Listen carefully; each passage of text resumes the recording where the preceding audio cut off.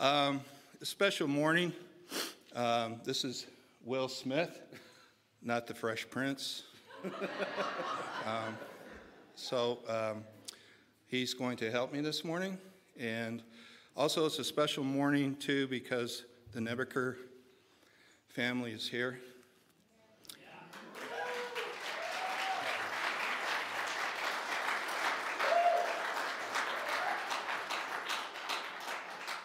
And when I first became a Christian over 40 years ago, about prayer, I was taught, ask, wait, trust. And so as I see the Nebeker family here, I share a verse with you, Hebrews chapter 11. The old man mind's going a little bit, so it's either verse 4 or 6. But it says, without faith, it is impossible to please God. For he who comes to God must believe that he is, and that he is a rewarder of those who seek him. By his grace and mercy. Good morning. So I want to go ahead and read from chapter 20 of Matthew up to verses 1 to 16. So, for the kingdom of heaven is like a master of a house who went out early in the morning to hire laborers for his vineyard. After agreeing with his laborers for a denarius a day, he sent them into his vineyard. And going out about the third hour, he saw others standing idle in the marketplace. And to them he said, you go into the vineyard too, and whatever is right I will give you. So they went, going out again about the 6th hour and the 9th hour. He did the same. And about the 11th hour, he went out and found others standing. And he said to them, why do you stand here idle all day? They said to him, because no one has hired us. He said to them, you go into the vineyard too. And when evening came, the owner of the vineyard said to his foreman, call the laborers and pay them their wages, beginning with the last up to the first. And when those hired about the 11th hour came, each of them received a denarius. Now those who hired first came, they thought they would receive more, but each of them also received a denarius. And on receiving it, they grumbled at the master of the house, saying, these last worked only an hour, and you have made them equal to us, who have borne the burden of the day and the scorching of the heat. But he replied to one of them, friend, I am doing you no wrong. Did you not agree with me for a denarius? Take what belongs to you and go. I choose to give to this last worker as I give to you. Am I not allowed to do what I choose with what belongs to me? Or did you begrudge my generosity? So the last will be first, and the first will be last.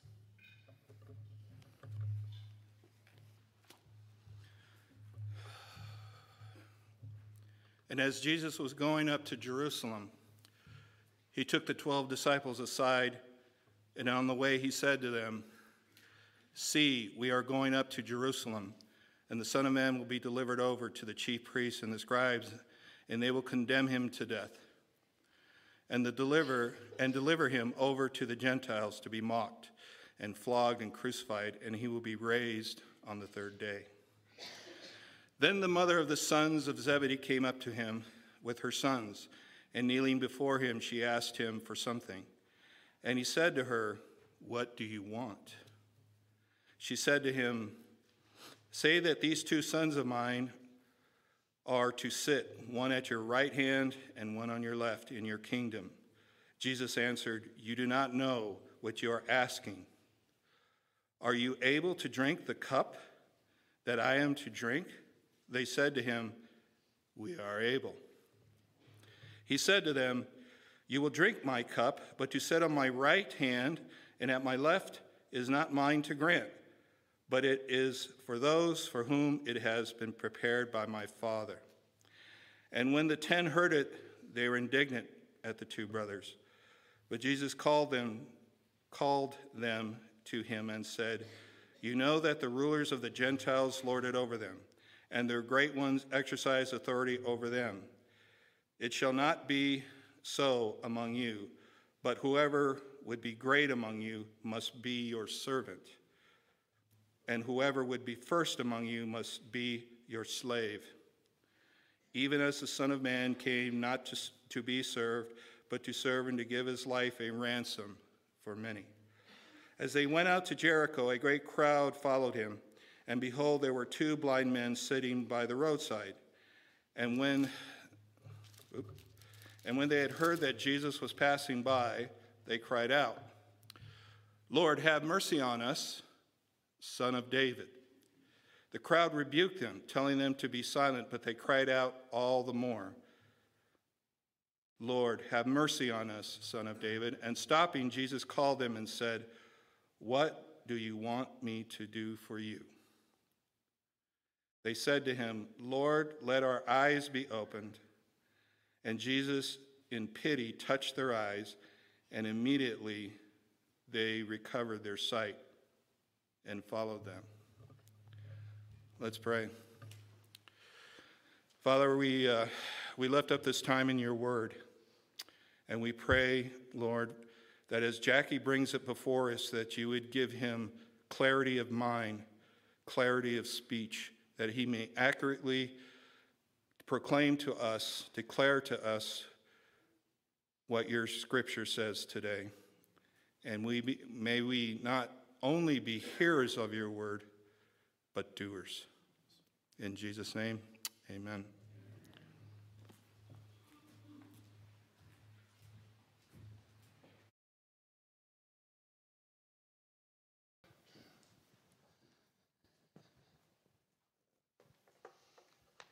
Little ones are free. Woo.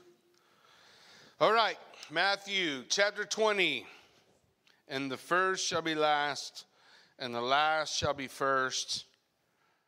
Building off of what Jesus spoke about in chapter 19, he then moves into this next pericope where he's going to have two different requests made of him. And one of those requests is the one that will bring salvation, and the other one is the root that will bring too much pride. Jesus has been talking about this for a long time. He brought a children before them twice. You remember when we talked about the reason for the child? Look, I know we'd all like to say, "Oh, they're so pure and innocent," but you should know better by now. No? Maybe your kids were. My kids, I won't tell you what I called them, but my wife will be mad. My children had a sin nature. They were born with it. I never once had to teach them to do wrong. My job was to correct the wrong that they did. But what they were an example of when Jesus brought them forward was the lowest station in the social structure of the day. Unless you become like one of these. Because in those days, no child was going to the city gate, making decisions for the city they lived in. Were they? Jesus said, "Become as one of these little ones." Children where parents were trying to bring their little ones before the Lord, that he would bless them, and the disciples are stopping them. Now, they're not stopping them because of this or that. They're just simply saying, no. These are the lowest, this is the lowest rung of social existence.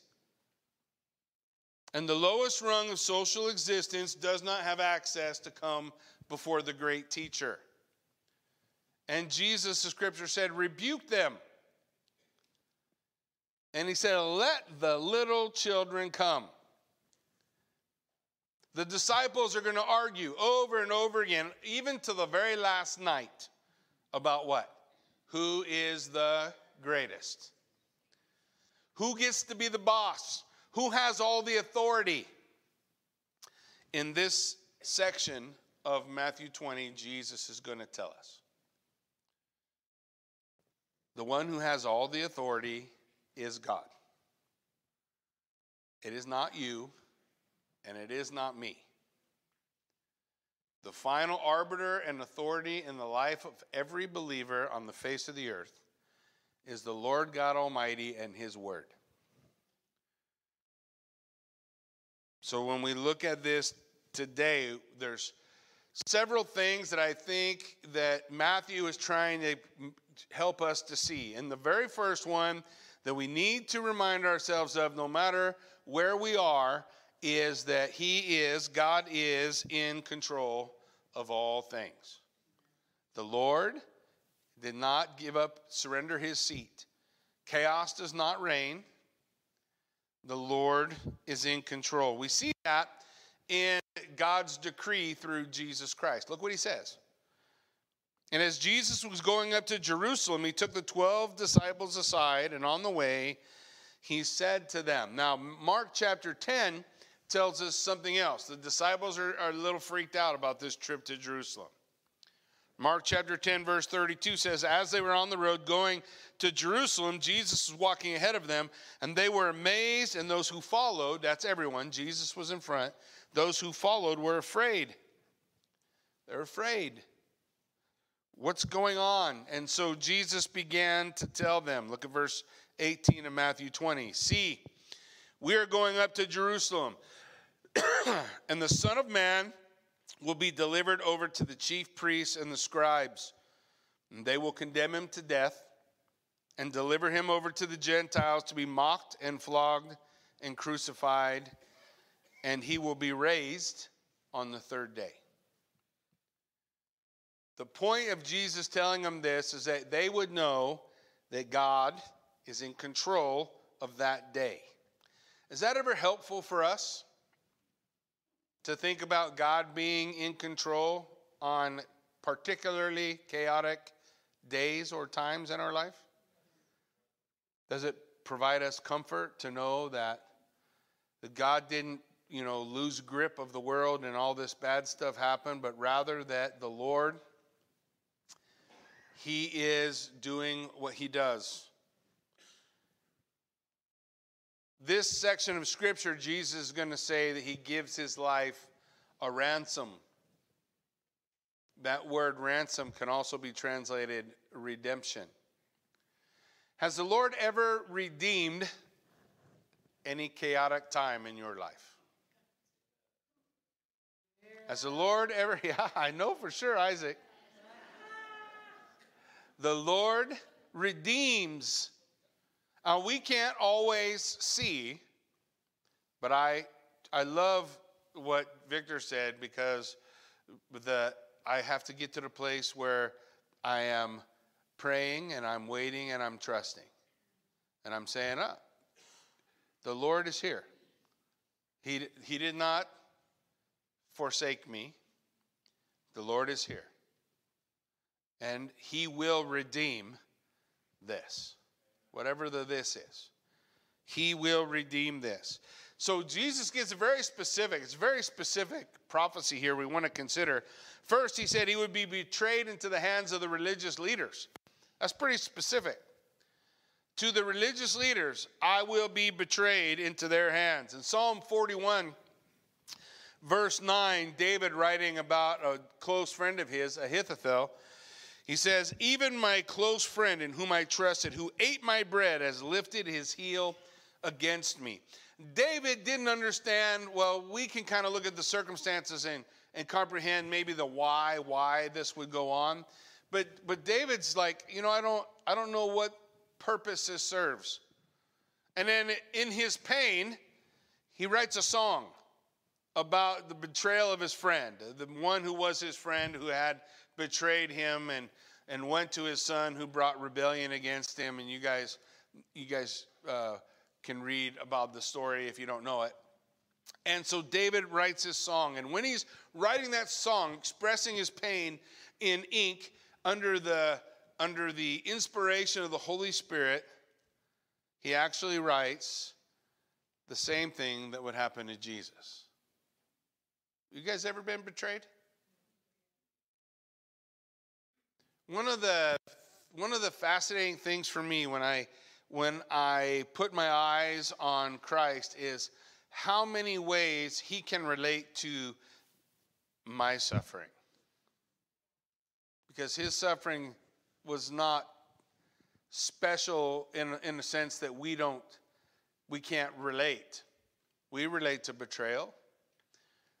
David could relate to betrayal. He wrote about it. In John 13, Jesus quotes David's song. He says in John 13, during supper, when the devil had already put it in the heart of Judas Iscariot, Simon's son, to betray him, Jesus, knowing that the Father had given all things into his hand, so Jesus knows what's going on. And he had come from God, and he was going back to God. So he knows there will be death, burial, and resurrection.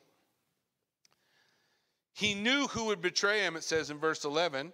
He spoke, not all of you are clean. And so he says in verse 21, after these sayings, Jesus was troubled in his spirit and testified, I say to you, one of you will betray me. The disciples looked at one another and said, well, whom do you speak? Of whom do you speak? One of his disciples, the one whom Jesus loved, was reclining at a table at Jesus' side. And Simon Peter motioned to him to ask the Lord, of whom was he speaking? So that disciple leaned back against Jesus and said, Lord, who is it? And he says, it's the one who has dipped the morsel with me. And he gave it to Judas, the son of Simon Iscariot. And after he had taken it, Satan entered into him, and Jesus said, what you are going to do, do quickly. And no one at the table understood why he said this to him. Some thought it was because Judas had the money bag. Jesus was telling them, but what we need for the feast, what we should give to the poor. So after receiving the morsel, he went out. I love this phrase, and it was night.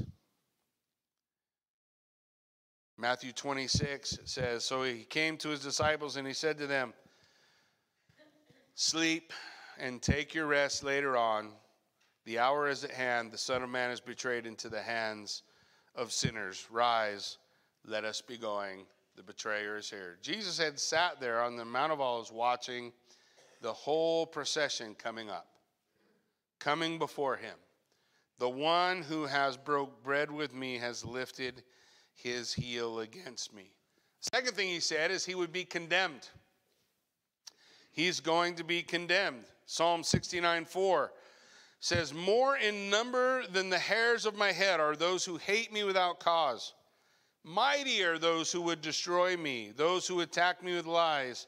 What I did not steal, must I now restore? Jesus would say in John 15, now this word has been fulfilled. They hated me without a cause. Psalm 2, David wrote, writing again, a psalm declares, the kings of the earth have set themselves, the rulers take counsel together against the Lord and against his anointed. They're going to stand in judgment over him, and they are going to condemn him. But in Acts chapter 4, Scripture says this in verse 25, who through the mouth of our father David, your servant, said by the Holy Spirit, why do the Gentiles rage and the peoples plot in vain?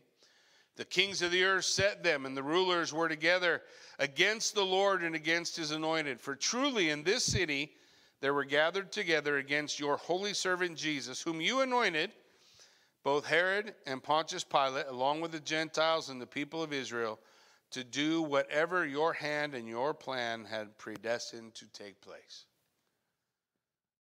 God was accomplishing his purpose in Christ. In Mark 14:64, it says, the priests were shouting out, you have heard this blasphemy. What is your decision? And they all condemned him as deserving to die. But Jesus, heading to Jerusalem, is saying to his disciples, hey, I'm going to go into Jerusalem. And when I go, I will be betrayed into the hands of the religious leaders, which he was, and they will condemn me, and I will be delivered to the Gentiles. Now, for the most part, the rule under Roman authority was that capital cases had to go through Rome. But you guys know that the rule and the practice are not always the same. Are you aware of that? So, for example, when we look at the book of Acts, we see the stoning of Stephen.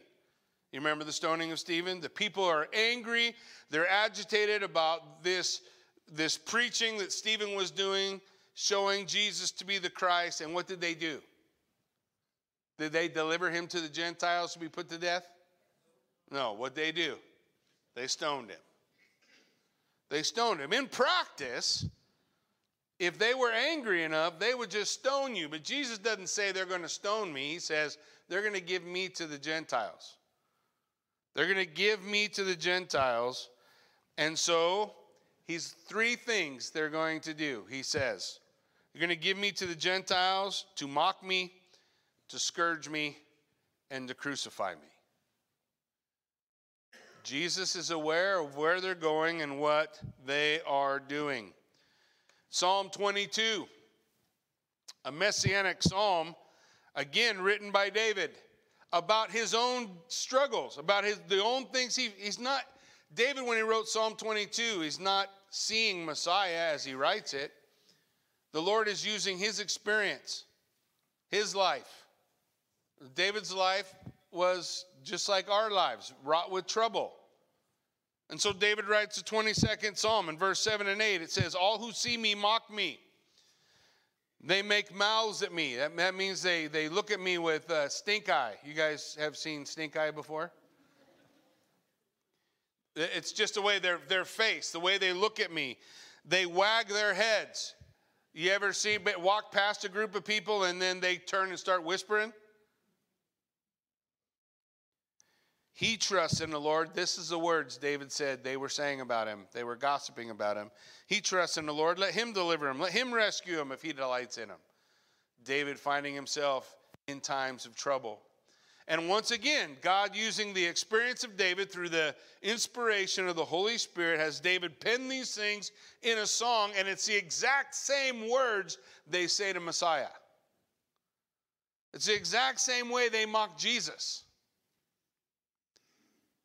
But Jesus does something that nobody else does.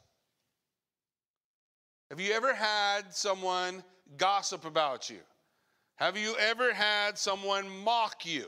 Have you ever had somebody judge you or be unwilling to lend a helping hand when you were in trouble? Well, if that's true for us, how much more it is true for our Savior, Jesus Christ. The Bible tells us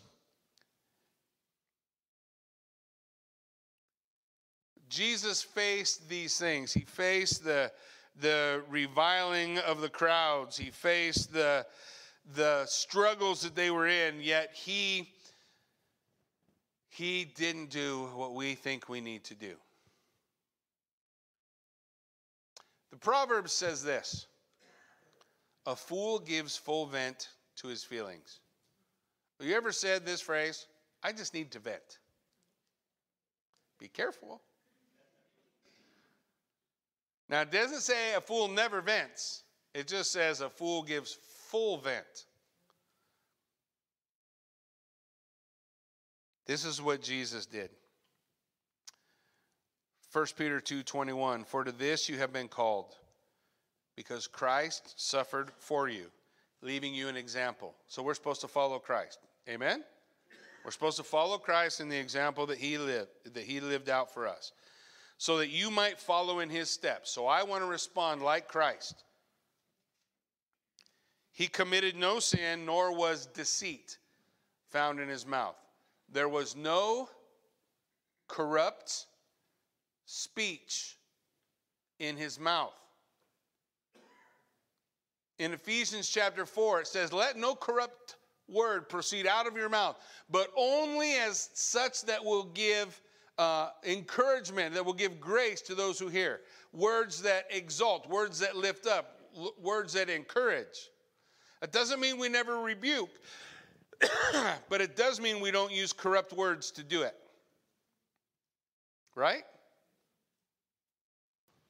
He had no deceit in his mouth. When he was reviled, when he was hated, when he was gossiped about, when he was talked about, he did not revile in return.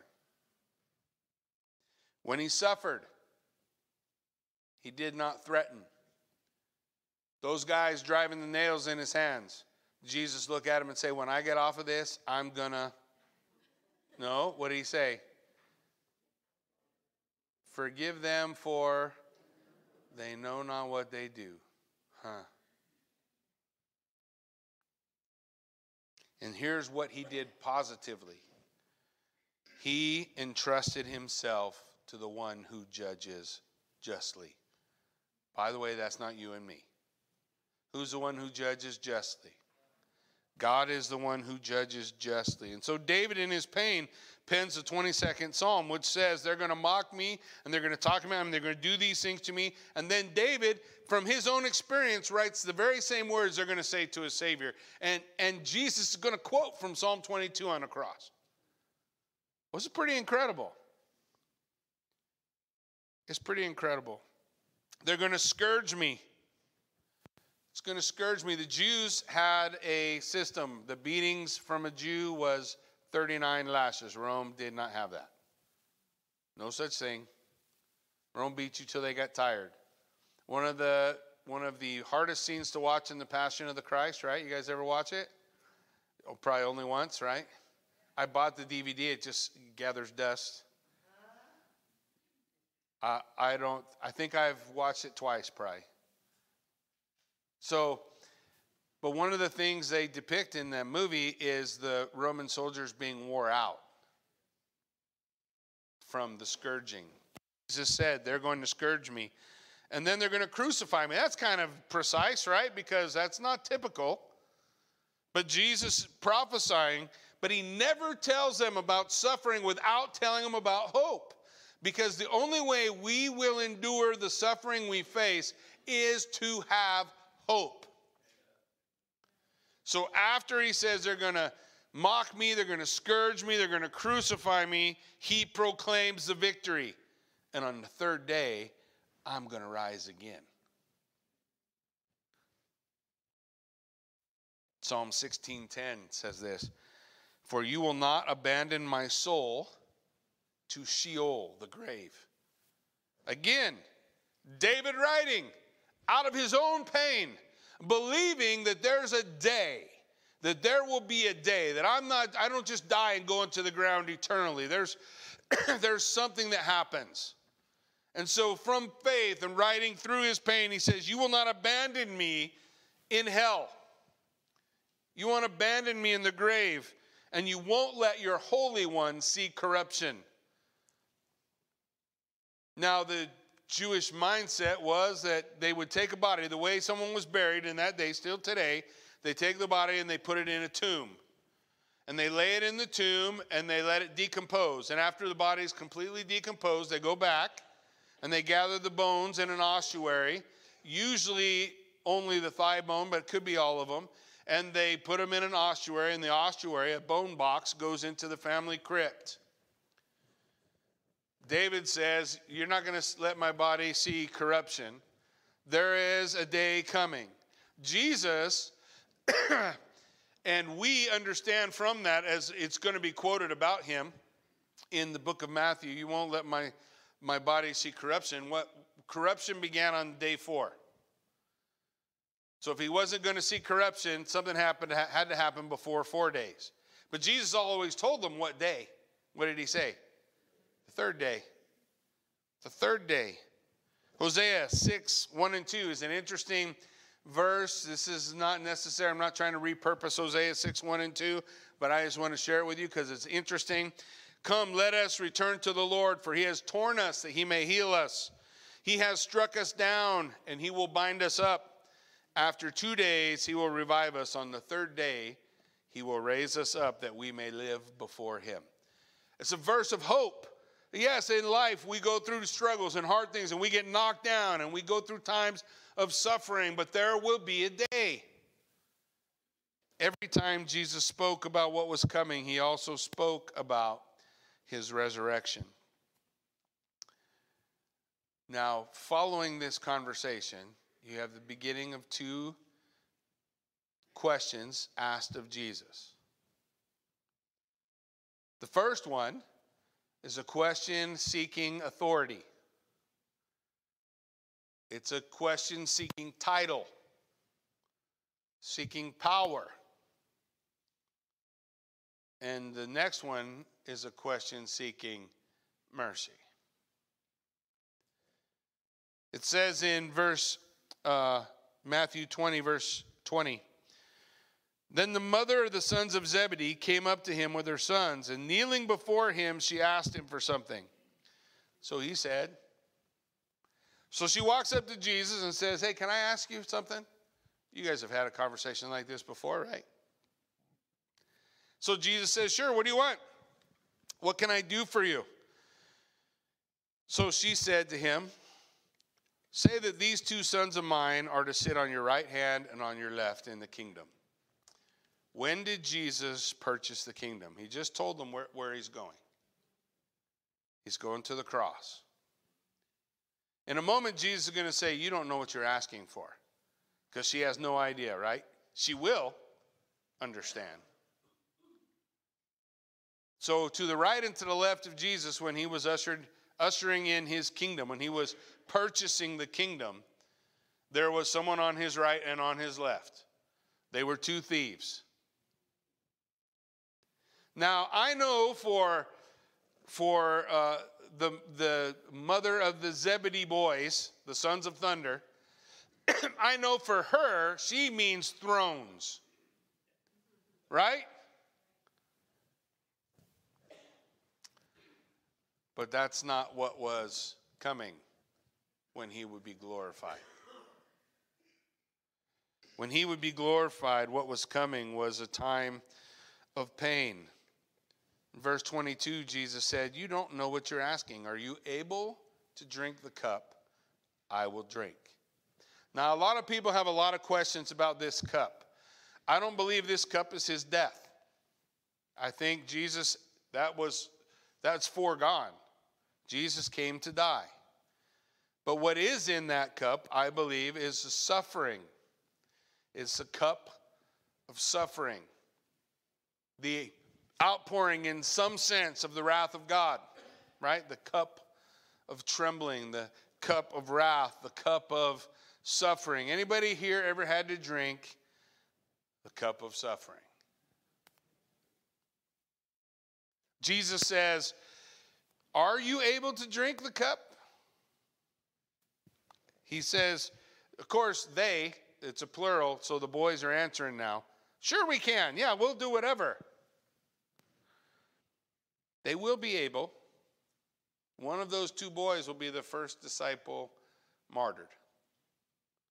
He will be put to the sword by Herod the king.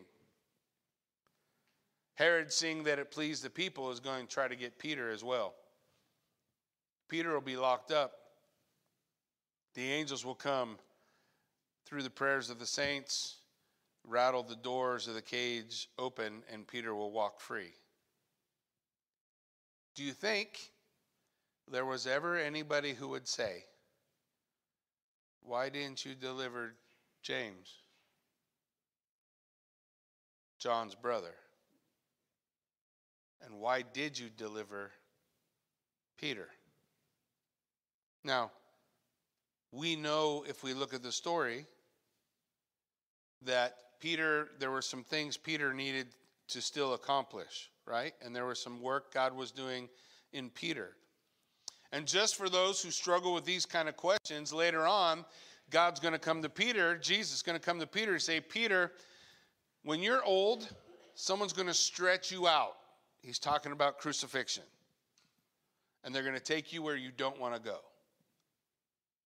So in the Bible says in the Gospel of John, this he spoke about the way he would glorify God, the death by which he would glorify God. And then Peter turned around and looked at John, the other son of thunder. And Peter looked at him and said, what about him? You remember what Jesus said? Yeah, we got a lot of ways to say it, huh? Why don't you just stop worrying about everybody else and just worry about yourself? We all have a path we have to walk, right? And we are always going to struggle with fair or unfair, or why this and not that. It's going to be a part. It's, excuse me, it's a part of of the text. It's a part of our reality. Jesus is saying, can you drink the cup? You will. He didn't say in this world you might have hard times. Did he say that? He said in this world you shall have tribulation. The word tribulation means a pressing, a crushing. You ever felt crushed or pressed in your existence on earth? In this world you will have tribulation, but be of good cheer. I have overcome. It means it has no power over you. Here's the good news for the believer. The very worst thing that anyone can do to you, the furthest they could ever go, would be to take your life, and all that does is put you in the presence of Almighty God. That's the worst. That can be done. And it is the doorway to the presence of glory. So the Lord is saying, will you drink this cup? How many times have we, in our existence, looked at that cup and said, I don't know why I got to have this. Why am I going through this suffering? Why am I struggling? Why am I? But you know what happens when that's going on in our minds and when that's going on in our life? That just means we've got our eyes off of Jesus and we put our eyes on the storm. What happened to Peter when he did that? He's walking on the water, everything's good, then he starts to look at the storm.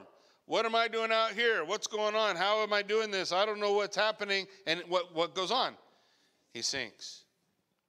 So we got to keep our eyes focused on the one who says, I will never leave you or forsake you. So I will put my hand in Jesus' hand, and I will take whatever cup he hands me, and I will drink it just like John, just like Ezekiel, just like the Scripture talks about. And it will be both bitter to taste, and it may even, or sweet to taste and bitter in the stomach. Sometimes it's going to be, nobody's saying it's not going to be hard, it's not going to be difficult, there won't be hard things we're called to. But the end result is glory, resurrection power, the beauty of what God is going to do. So they all shout, we're able to do it. So Jesus says, you will drink. Was there a disciple who didn't go through suffering? No. Were there disciples who didn't die? Well, eventually they died of old age. But there were disciples who were martyred, right? There's at least one who lived to die of old age. What's going on? You will drink this cup, you will suffer, but to sit at my right and my left, that's not mine to give. I love how Jesus functions in authority as Almighty God. In submission to the Father will choose right and left. Doesn't make Jesus less God.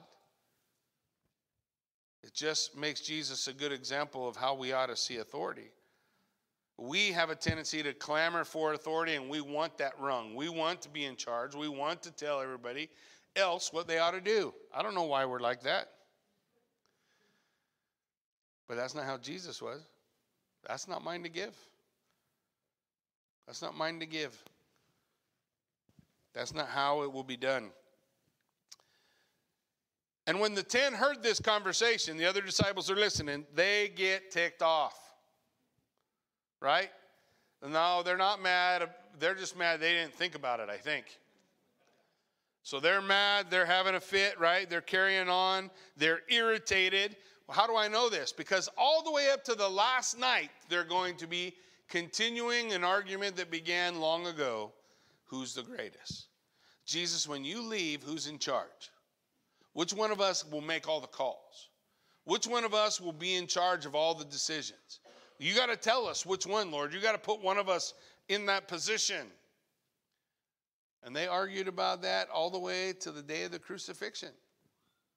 Who will be the greatest? So look what Jesus says. Jesus called them unto himself, and he said, you know that the rulers of the Gentiles lord it over them, and their great ones exercise authority over them. They have a structure. The world has a power structure, right? But what he wants us to understand is the only authority that we care about is authority that comes from God, delivered to us through his word. That's it. That's the final arbiter in our obedience. Look what he says in verse 26. This is not how it will be among you. This is not supposed to be a structure where everybody's clamoring for authority and power. Whoever among you would be great must be your diakonos.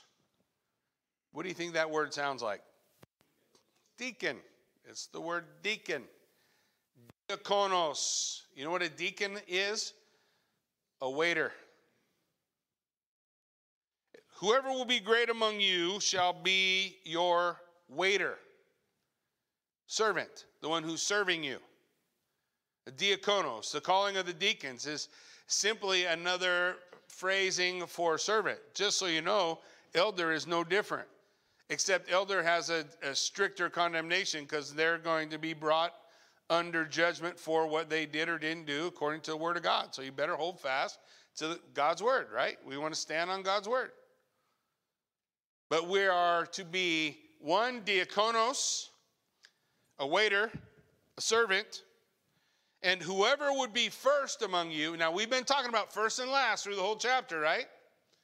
Whoever would be first among you must be your doulos.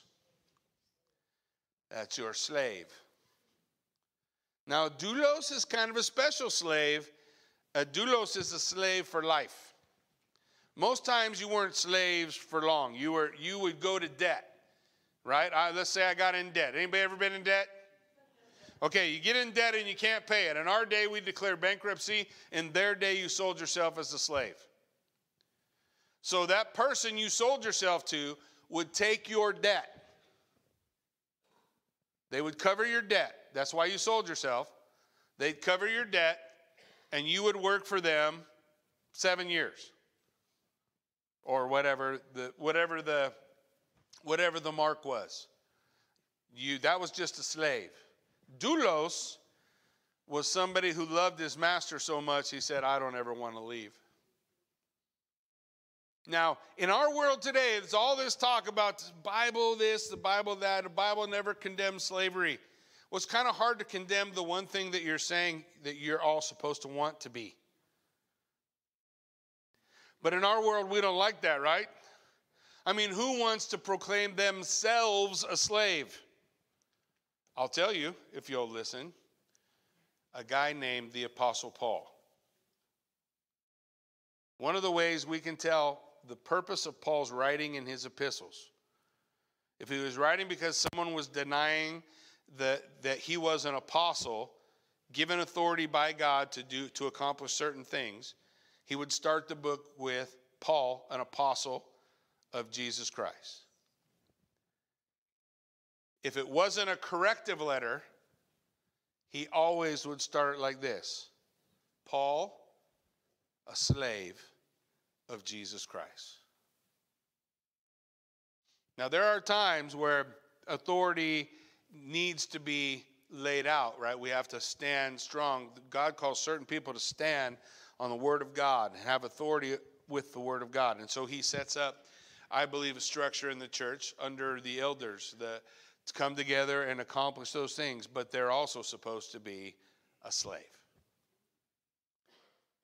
It's hard to be proud and a slave. It's hard to be proud and a little child. It's hard to be clamoring for who's the greatest and be a slave. Do you get the picture? Jesus says, if you want to be great, then I want you to be a slave. So you're going to hear yourself say these words: I can't believe they are treating me like this. And what we need to remind ourselves of is I am a bond slave, a slave forever to my Lord Jesus Christ. And they treated him this way. they will also. So I'm to respond like him, right? Who, when he was reviled, did not revile in return. When he was hurt, he did not threaten, but he committed himself to the hands of the one who judges justly. So Jesus gives us the example, right, according to Peter, to follow, putting our trust in God the Father and following the example of our Lord Jesus Christ. And we walk in humility before him. Why? Look at verse 28. Because the Son of Man, that's a messianic term, did not come to be served, but to serve and give his life a ransom for many. Now, Scripture lays out for us here that he came as a servant, not one who is to be served, but one who serves. The greatest picture of that we see in John chapter 13, the very last night. The disciples are arguing, because they're always arguing. And Judas just got up to go betray him. Or just previous to Judas getting up and going to betray him.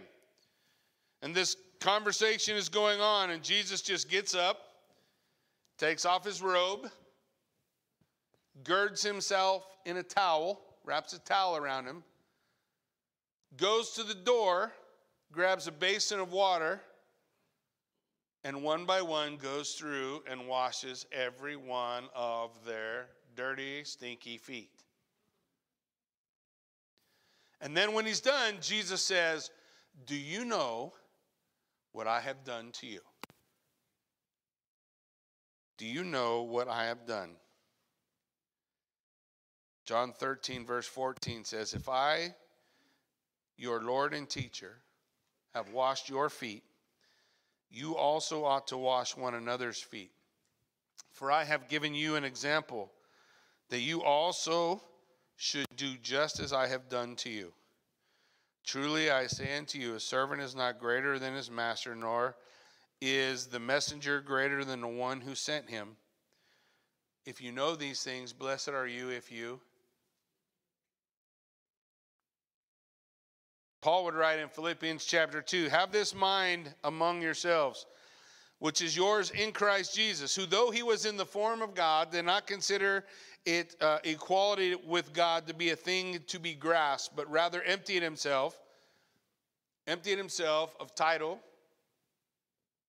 emptied himself. He's still fully God. He doesn't empty himself of his deity, but he empties himself of all that was rightly his as the creator of the universe.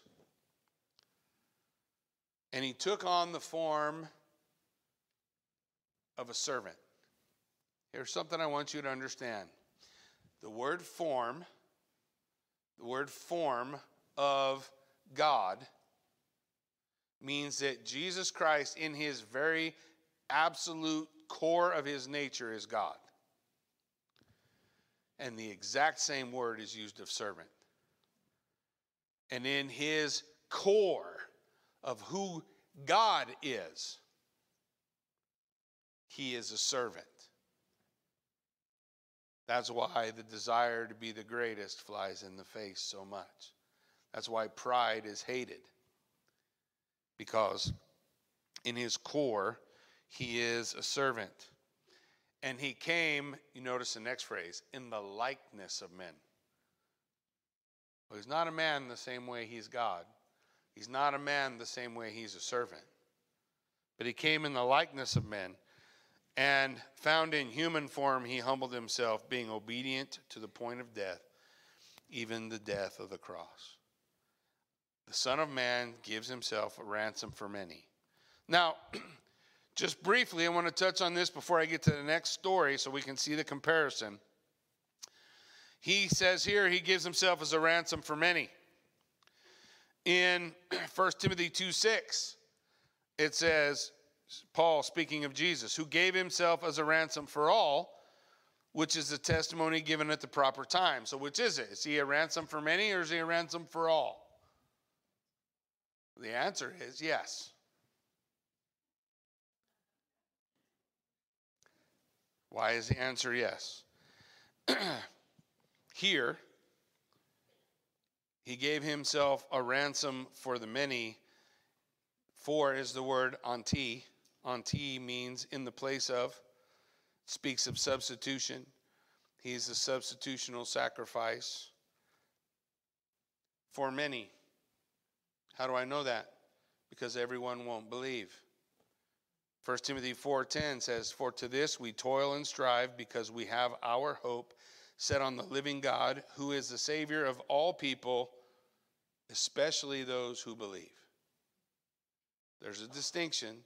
Does he provide for all? Yes. Do all receive? No. He gives himself a ransom for many. The other word for in 1 Timothy 2:6 is the word huper. Huper means on behalf of. It is a word of sufficiency. The other is a word of efficiency. The blood of Jesus Christ is sufficient to purge the world of all its sin, yes? It is supremely sufficient, but it is only efficacious in those who believe. Do you understand what that means? It only works upon those who believe. It's only efficient if you put your trust in Jesus Christ. If you don't put your trust in Jesus Christ, if he is not your Lord and Savior, the blood of Jesus Christ did not save you despite your will. You understand? So in one sense, he gave himself, his life, a ransom for many, because that's the ones who will believe. In another sense, he gave himself a ransom for all, because his blood is sufficient to purchase every man, woman, and child. But every man, woman, and child must believe. For God so loved the world that he gave his one and only Son, that whosoever, what's the next phrase? Believes. Those believing shall have eternal life, right? They shall have eternal life. We see the same thing in 1 John 2:2. It says in 1 John 2:2, he is the propitiation, which is a big word. It means he is the sin sacrifice for our sins, and not for ours only, but the sins of the whole world. His blood is sufficient to save. It is only efficacious in those who believe. You got me? So if it's a question of amount, there was enough blood in Jesus to save the world. But that blood must be applied individually to the life. And it's not applied, there's no salvation that comes. It's a statement against universalism. You know what universalism is? Universalism says this: Jesus died on the cross and the whole world was saved, whether you believe or not. That's not what the Bible teaches, is it? It's confusing the scriptures that talk about sufficiency. Is the blood of Jesus sufficient to save you? Yes. Has it been efficacious? Are you saved? You are if you believe. You guys with me? Okay, that's a side note. It's worth what you paid for it. Okay, story number 2, and then how they tie together. And as they went out of Jericho, a great crowd followed them. And behold, there were 2 blind men sitting by the roadside. And when they heard Jesus was passing by, they cried out, what? Lord, give me authority. Lord, make me the greatest. What did they say? Lord, have mercy. Has that ever been you? Listen, if that has not ever been you, I don't know if you know Jesus as your Lord and Savior. Jesus told a story. A tax collector and a Pharisee went to the temple to pray. You remember? And the Pharisee said, Lord, I'm so thankful that I'm not as bad as that guy. And then the tax collector, he did what? He beat his breast and he said what? Same phrase, Lord, have mercy on me, a sinner. Wow. You see, this all fits with the first will be last and the last will be first, because everybody's going to tell those 2 blind guys, shut up. Will you shut up? We're trying to hear Jesus and you guys keep yelling for mercy. Just be quiet. And the more they told him to shut up, what'd they do? They got louder. How bad do you want mercy? Because those two guys wanted mercy bad. Didn't they?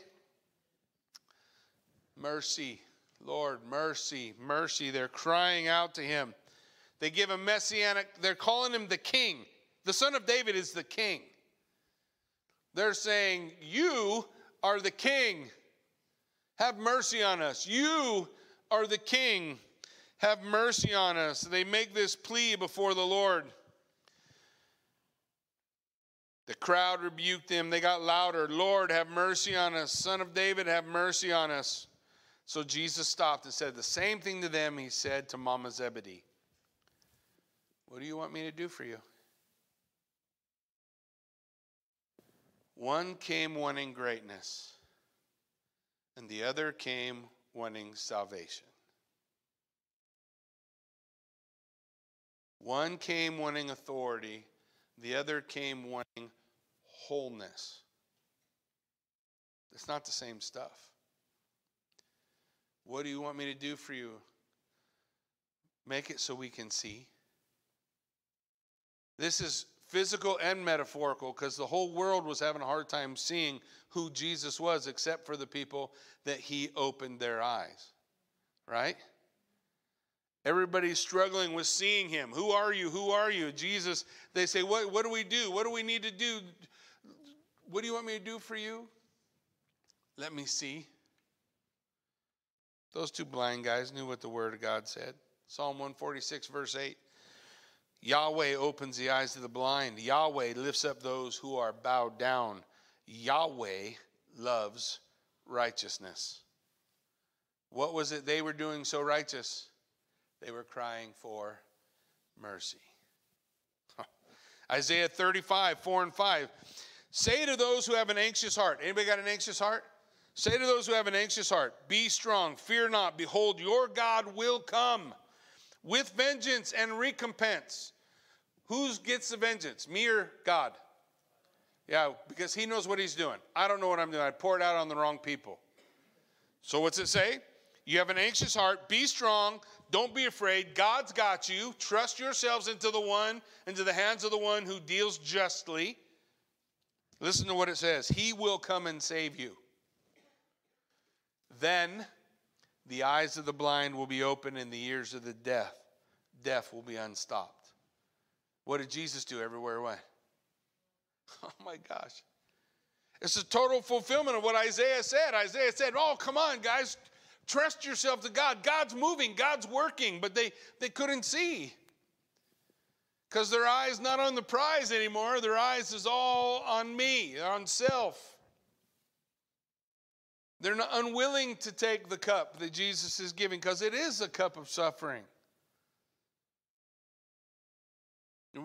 Why do you think he would go to the Garden of Gethsemane and he would say, Lord, if there be any other way, let this cup pass from me? It's not talking about death, it's the suffering. You and I are not ever going to understand the depth of suffering that Jesus Christ endured to purge the world, you and I, the believers, of our sin.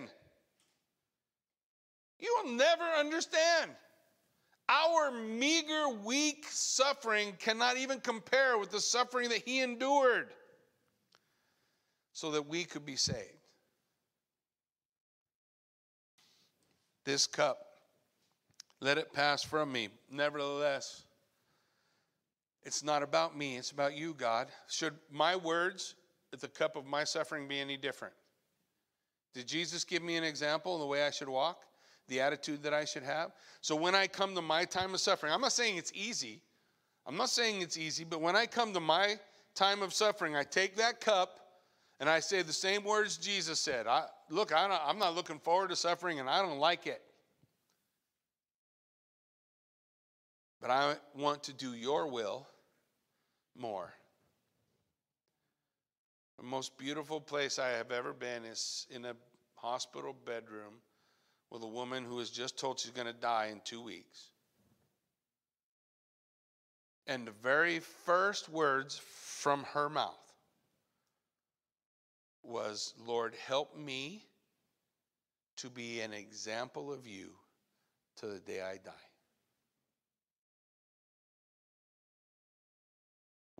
She didn't say, okay, preacher, you're on the spot, get me healed.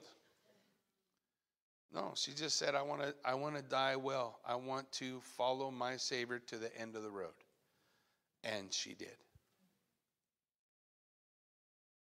We want to follow the example that Jesus Christ gives. And so we cry out and we say, Lord, have mercy on me. It's not about, I want authority. I want to be at your right hand and your left hand. They didn't even know what they were asking, did they? If they did, would they have asked? No, Lord, I want to be on the right side and the left side of your cross. No, but they will endure suffering, won't they? Because in the kingdom of God here on earth, the last are first, and the first are last. It's different. It puts the way we think, it puts it on its ear. It doesn't mean that we're approved of by God because we have ease, and it doesn't mean we're disapproved of God because we don't. But that's how we tend to judge things, isn't it? But in the kingdom of God, that's all on its ear. First will be last, the last will be first. In order to be great, you must be a slave. You must be the servant of all. Jesus had pity, he touched their eyes. Immediately they recovered their sight. And Luke 18:43 says, and all the people, when they saw it, praised God. Man, if you want to impact the world for the kingdom of God, take your cup of suffering and endure. Be a light. Can you think of examples of people who have endured, just in our fellowship, who have endured suffering gracefully? What a great picture, isn't it? What a beautiful example. They're worthy of our admiration, right? For the things that they have endured.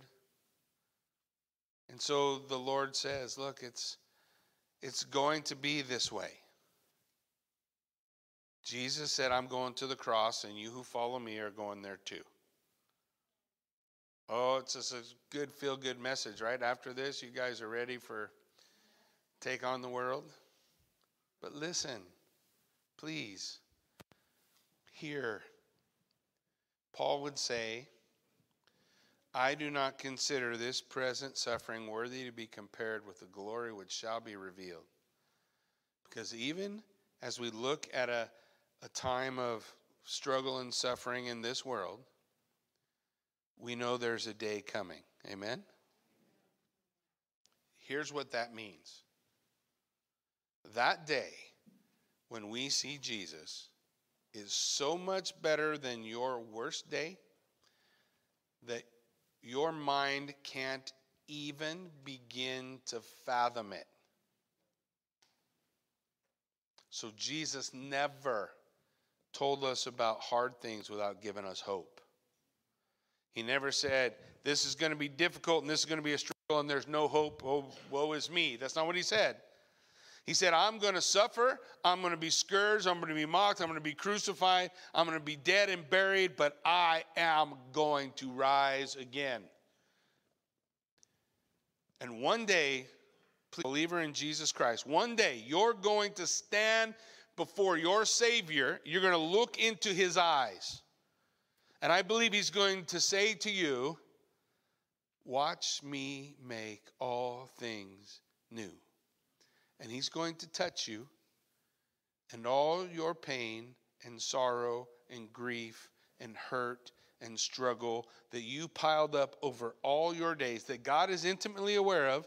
The Bible says he captures every one of your tears. Your suffering is not pointless to God. He values your suffering greatly. He's going to touch you and he's going to purge you. And in that moment, whatever pain we've ever felt and endured in our life is going to melt away to something that the Bible says you can't even understand yet. There will be a day when every tear is all washed away. People say this, I'm going to get to heaven and I'm going to stand before Jesus and I'm going to ask him, what about this? And what did this mean? And what did that mean? And the point is, you're not going to need to do that because when you stand before him, he's going to touch you and he's going to purge it. That doesn't mean they didn't exist. He's going to fix it. I look at people all the time. I look at relationships all the time. I unfortunately have to do all this stuff all the time. And I don't know how to fix everybody. Do you know how to fix everybody? I don't know how to fix her. I can't even fix me. I don't know how to do any of that. But Jesus Christ does. He will fix you. There will be a day. He will wash it all away. Amen? Why don't you stand with me? Let's pray. Father God, we thank you so much for the truth of your word declared to us. Lord, we thank you for the opportunity that we have to open your word and to talk about it and to hear about it. Lord, I pray as we just have a quiet time of reflection now and an opportunity for prayer as elders and deacons and leaders within the church make themselves available to the body. If you're here today, you don't know Jesus, we want to invite you to get to know him. Come up and have a conversation with one of those standing up front or on the sides. If you're going through a hard time and you need encouragement, come up to one of these standing in the front or on the sides. Prayer is not a last-ditch effort, it's the first ditch. May we take the time to come before the Lord in prayer, and may you strengthen us for the journey that is yet before us. May you be glorified. May you be magnified. And may we keep our eyes on you for the journey. In Jesus' name, amen.